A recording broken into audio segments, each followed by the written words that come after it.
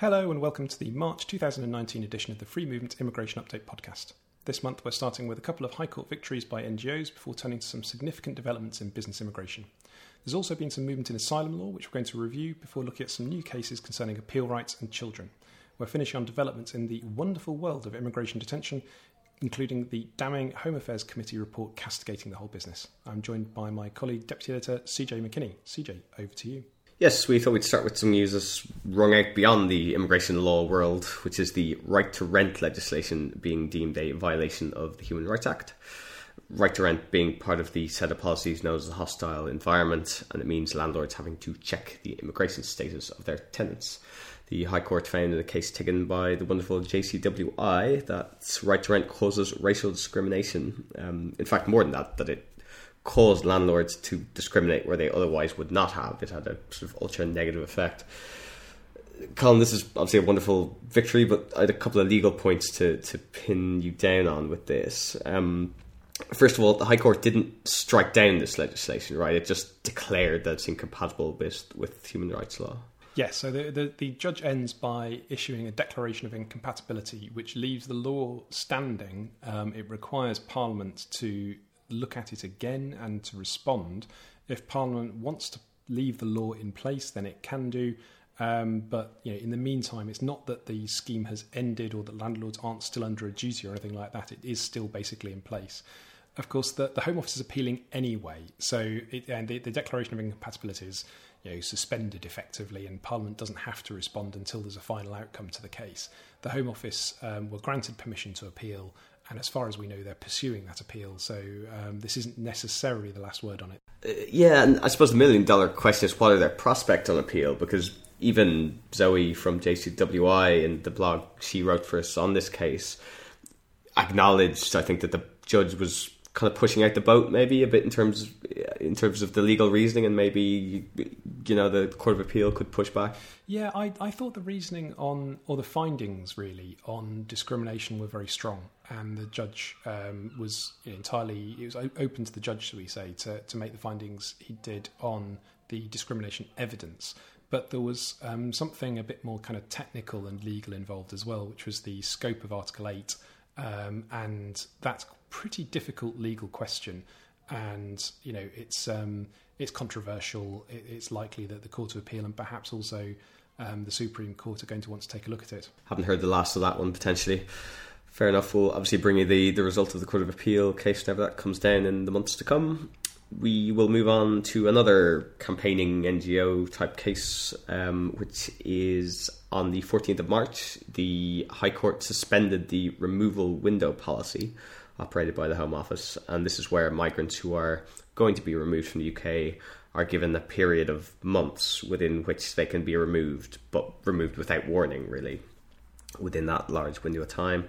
It's highly controversial, and a charity called Medical Justice has successfully challenged aspects of it in the past. They're now taking a new case, and the High Court has suspended this system pending a full hearing of the latest case in June or July. Are they going to win? I don't know. Yeah. It's a really, again, like the right to rent, this was a big decision and a pleasant surprise, frankly, and kind of, personally speaking, used to the Home Office fighting off this kind of litigation successfully. So it was very interesting to see a judge side with the claimants in a case like this. Clearly, from a sort of lawyer's point of view, a lawyer who represents people facing removal, the removal windows are seriously problematic when it comes to getting legal advice promptly and being able to litigate issues. Whether it's unlawful, I don't know. We'll have to wait and see. Yeah, predictions are a mug's game. Who knows? Turning to business immigration, we have two shiny new visa routes called Innovator and Startup. These were launched on the 29th of March, replacing Tier 1 Entrepreneur and Tier 1 Graduate Entrepreneur, respectively.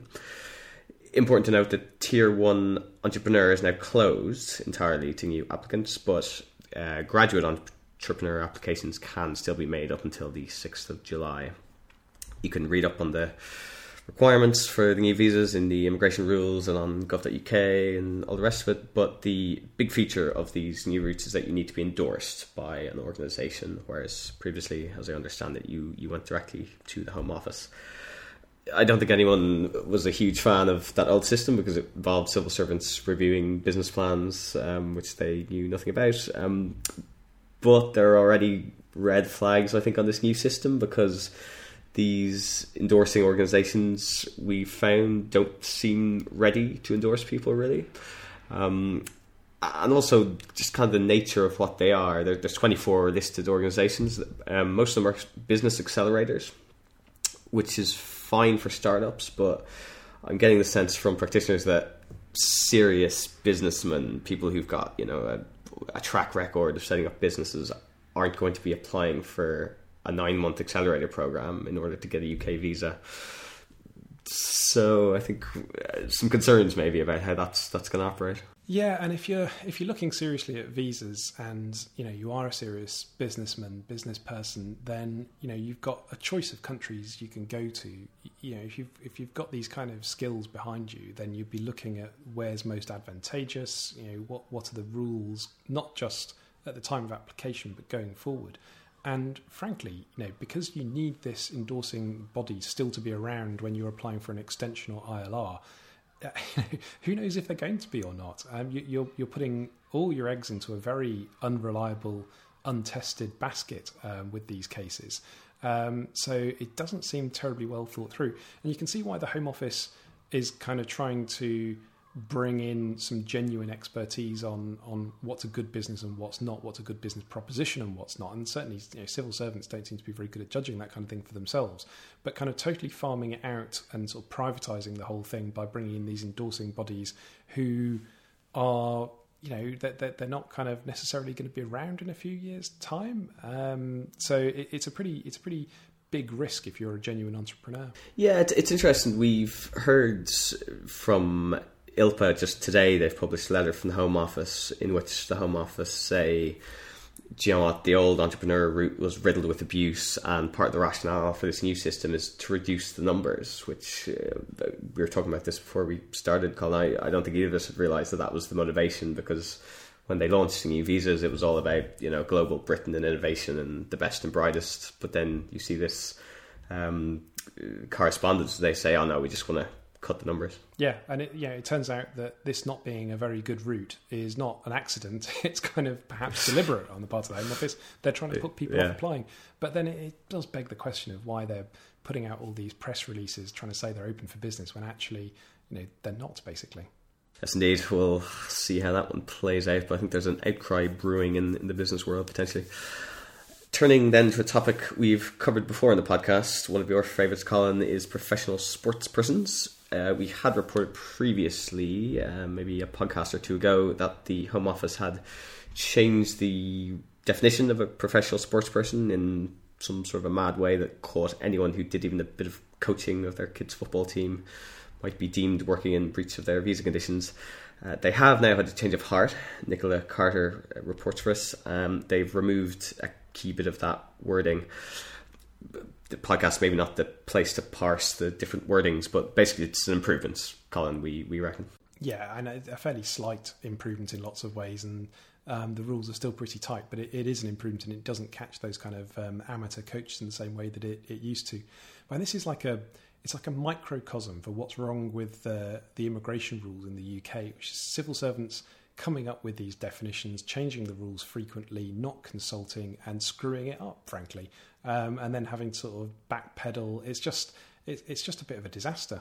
Yeah, there do seem to be a lot of these things that they make a big change and then they make a couple of subsequent changes to fix the original change afterwards. Why can't they just consult properly in the first place? You know, what's so top secret about this kind of stuff? Yeah, there we are. Anyhow, if this is relevant to your work, you can take a look at Nicola's piece for the details, dated 19th of March, and I believe that latest amendment kicked in on the 29th of March. On to asylum. The Supreme Court has given judgments on the rather sobering subject of torture. You wrote this judgment up, Colin. It's KV Sri Lanka and Secretary of State 2019 UKSC 10. Yeah, it's a biggie, this one. It's a case that I had some involvement with at an earlier stage, at the tribunal stage, and I found the case pretty upsetting, traumatising almost. The evidence was awful, and I found the way that this was handled by the judges in the Home Office pretty poor as well. But it's finally a very good outcome in the Supreme Court, and full credit to the team who managed to take it forward. Essentially, the Supreme Court confirms the Court of Appeal judgment, saying that this generalised guidance on the sort of so-called phenomenon of self-inflicted torture by proxy, which is the idea that somebody might deliberately get themselves injured or branded by another person in order to make a false asylum claim, that the general guidance the tribunal gave in the case was basically they shouldn't have done that, and the guidance should be disregarded. And then the Supreme Court goes on to criticise the Court of Appeal judgment for limiting the role of a medical expert in these cases too much. And that was it was a point that wasn't even contested by the Home Office. Lord Justice Sales, as he then was, he's now in the Supreme Court but not sitting on this case, had basically clearly gone too far. And they say in the Supreme Court it's clear that his findings were erroneous, his comments were erroneous.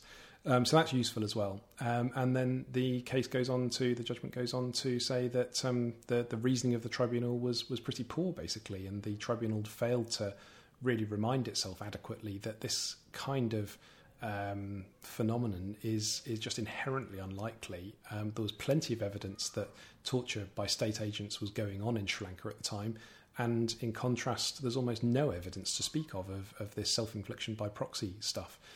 So it ends with the appeal being remitted back to the tribunal to determine again, years after the original determination, and we can only hope that they do a better job the second time around.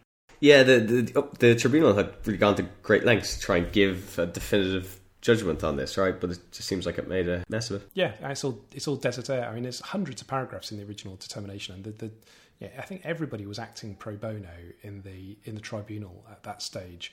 And it just went on for days and days. The whole thing was just a nonsense. Well, the Supreme Court has settled things, hopefully. Good news there. Moving down a rung then, the Court of Appeal has also had to set the tribunal straight, this time on the country guidance in respect of Ahmadis from Pakistan. And the case is WA Pakistan and Secretary of State 2019 EWCA Civ 302. Essentially, the tribunal's country guidance on whether members of this particular religious minority face persecution in Pakistan misses out the why question.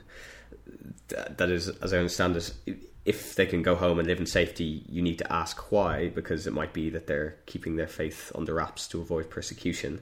And if that's the case, they might still get asylum in the UK. So that Court of Appeal decision is an important gloss on the tribunal's approach, and I think mostly based on the big Supreme Court religious asylum decision in HJ Iran, Colin, is it?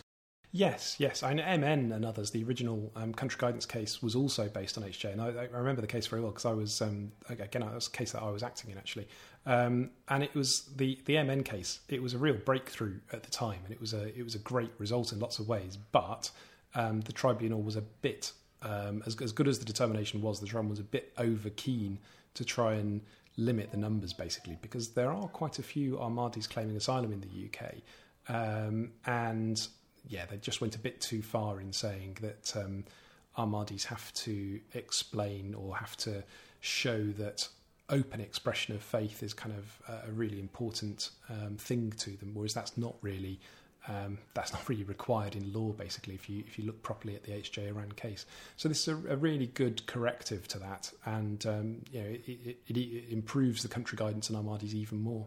Now, there is a pattern emerging in our asylum discussion this month, because the headline on our next case report is Immigration Tribunal understates Afghan casualties by factor of 10 in country guidance case.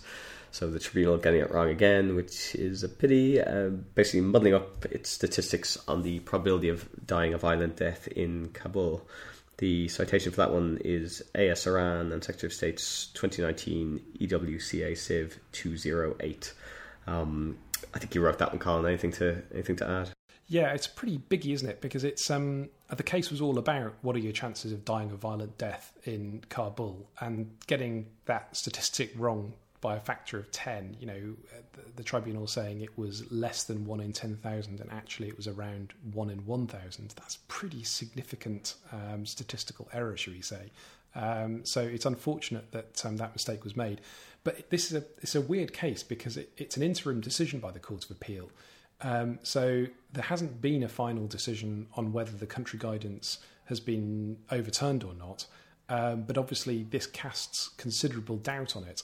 So there's a bit of uncertainty really as to what you should be doing with the country guidance case as it stands. Yeah, I imagine that doesn't help practitioners day in day out trying to make sense of things. But no, or judges. Anyhow, the next asylum development is from the tribunal. It is TK Gay Man 2019 UK UT 92 IAC. There is a real risk of persecution for gay men who are openly gay in St. Lucia in the Caribbean. Seems straightforward enough. It does say, Colin, that the judgment is not country guidance. What's the significance of that? Yeah, I'm not quite sure what that's about. Obviously, it's been reported. Why it hasn't got the country guidance designation, I'm not sure. But clearly, if there are any other St. Lucian cases with gay men, then this is going to be an important reference point. Finally, on this topic, the Court of Justice of the European Union has handed down judgment in the case of C16317 Yawo.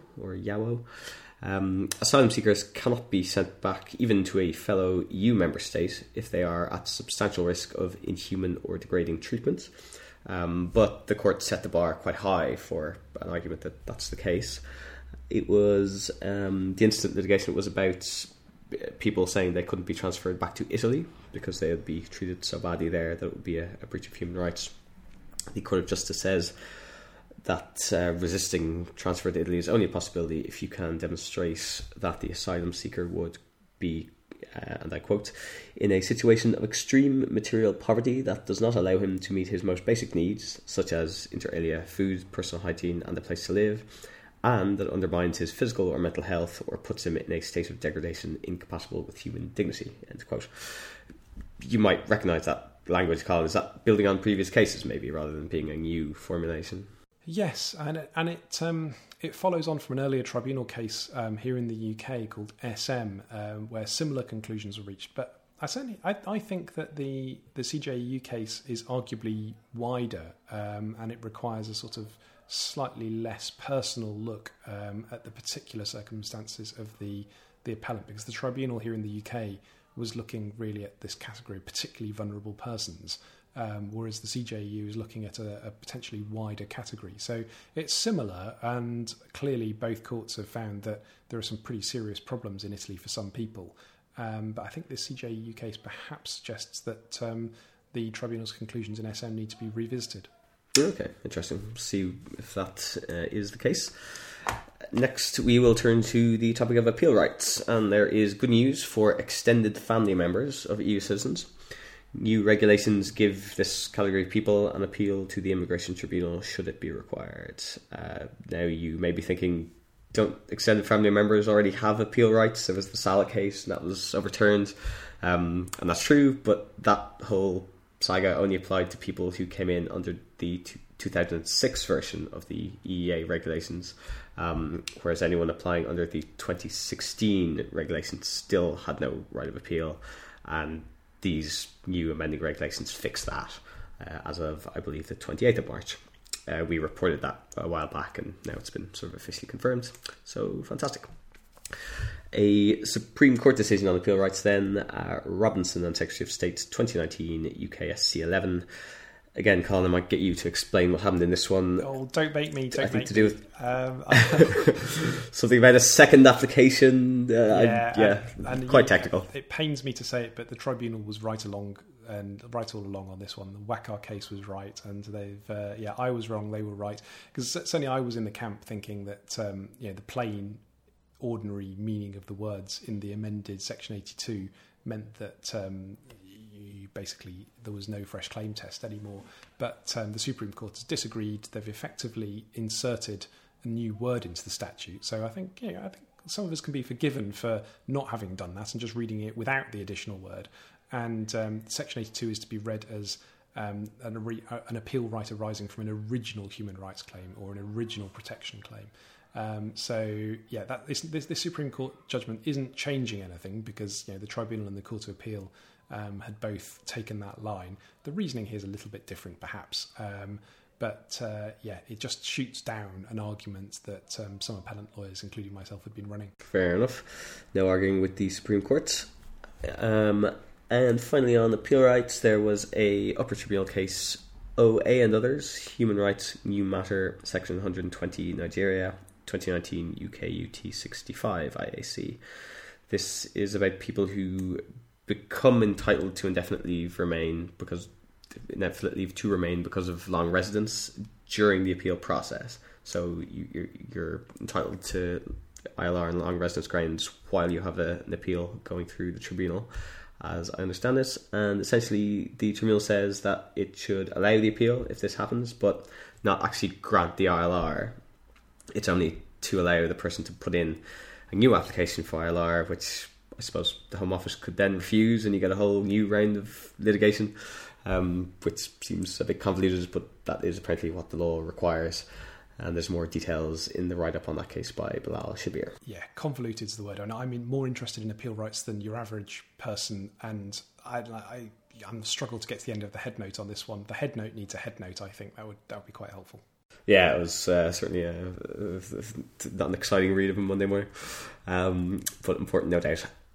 Two more topics to address before we finish the podcast. The first is children, and there is an important new decision on the rather involved law on when migrants with children in the UK can be removed, and this is following on from the big KO Nigeria case in the Supreme Court. This one is JG, section 117B6, reasonable to leave, UK, Turkey, 2019 UK UT 72 IAC. And the takeaway is that even where a child's departure from the UK is unlikely to take place, the tribunal must still decide whether such a departure would be reasonable. I don't know if we want to go into the reasoning on that one, Colin, or give any more context. No, I mean it's pretty much as you've explained, and the context, I suppose, the Home Office was trying to say that the tribunal didn't have to assess that in cases where the child wasn't likely to be leaving the UK, which meant that the test sort of couldn't be applied by the tribunal at all, which is pretty weird. So it's good to see the tribunal saying, look, this is what the law is, we've got to just get on with it and apply it. Also relevant to children is the Court of Justice decision in case C12918, SM Algeria, which was a reference from our own Supreme Court. This is about the Islamic adoption or guardianship system called kafala, or some better pronunciation than that. But kafala is not recognised as a formal adoption in UK law, but the question still arises as to what the child gets by way of EU free movement rights. Is she part of the family in some way, even though she's not a kind of formally adopted child? And the Court of Justice says yes, the child can be considered an other family member, which I think we'd call that an extended family member in the UK, would we? Yes, and it's a very welcome decision in some ways. I mean, it'd been better for those children, I think, or more straightforward for those children if the court had been able to find that they were direct family members, because we know here in the UK, if you're an other family member, an extended family member, then you've got to have a residence card in order to have a right of residence. A lot of these cases are probably entry cases, so that wouldn't matter too much. But it's for those cases where they're inside the UK, that's going to be a bit of a problem for the children potentially. And the court goes on as well to say that there's got to be a proper kind of child's best interests assessment in these kind of cases as well, which is a useful reminder. Finally, an upper tribunal case on children and when they need a litigation friend to conduct a case on their behalf. The citation is RJS and others and Secretary of State, litigation friend child, 2019 UK UT 64 IAC. Basically, 16 and 17-year-olds generally don't get a litigation friend. Children under 12 generally do. And then between 12 and 16, it all depends. Sweet. Finally, immigration detention. We have a couple of decisions here, not particularly helpful ones from the point of view of detainees.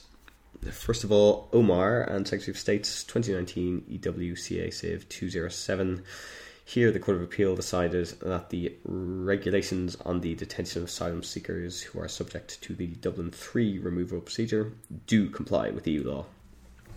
This one seems like another running battle with the Home Office through the courts on this issue of detention of Dublin 3 asylum seekers. Yeah, and then previous litigation was successful where there were no regulations in place at all, but not this time, and it maintains the status quo. So, nothing really to see here. Let's move on. Moving on to R. Majewski and Secretary of State for the Home Department, 2019 EWHC 473 admin. This detention case was dealing with the fallout from the Gurekis judgments, big Gurekis case, which found that the Home Office had been unlawfully detaining rough sleepers from Eastern Europe mostly. And the question now is what kind of damages those unlawfully detained rough sleepers get. The finding in Majewski is that victims only get standard damages rather than anything extra. This claimant was detained for 38 days and awarded £14,800 in compensation. Stephen Knight is counsel in this case, and he tells us they are appealing that amount as too low. Finally, just to acknowledge the Home Affairs Committee report into immigration detention that was published in late March. A really thorough attack on the whole system of detaining migrants, and I think quite well received by those who work with detainees. Yeah, absolutely. It's welcome to see the spotlight being shined on immigration detention, and it does feel like there's quite a lot of sort of policy public pressure on the Home Office over this at the moment. There is some legislation going through which, if it does reach the statute book, will end indefinite detention in non-criminal cases, although it will leave it there in place for foreign criminals, unfortunately. So, really welcome report. Yeah, it does feel like maybe there's a bit of political momentum around detention. I mean, as you mentioned, there's that possibility of a time limit in some cases. The number of detention places has gone down a bit. The actual number of people being detained is drifting down. So it does feel like maybe we're heading in a more positive direction compared to a few years ago. Yeah, and just end on this sort of optimistic note for a change, perhaps. It feels like it's the case in several policy areas, actually. The pendulum has swung so far in one direction on a number of different fronts, and perhaps it's starting to swing back a little bit on immigration detention, but also things like the pressure on right to rent, just treatment of migrants generally, complexity of the immigration rules. There's a few, positive developments potentially on the horizon at the moment. We should try and end the podcast on a positive note every month. It'd be nice, wouldn't it? It'd be nice. We'll try next month as well. Reasons to be cheerful. I think that wraps things up for this month. So thank you very much for listening. And if you want to claim CPD for listening, then head over to freemovement.org.uk/training and you can sign up as a member there. Goodbye.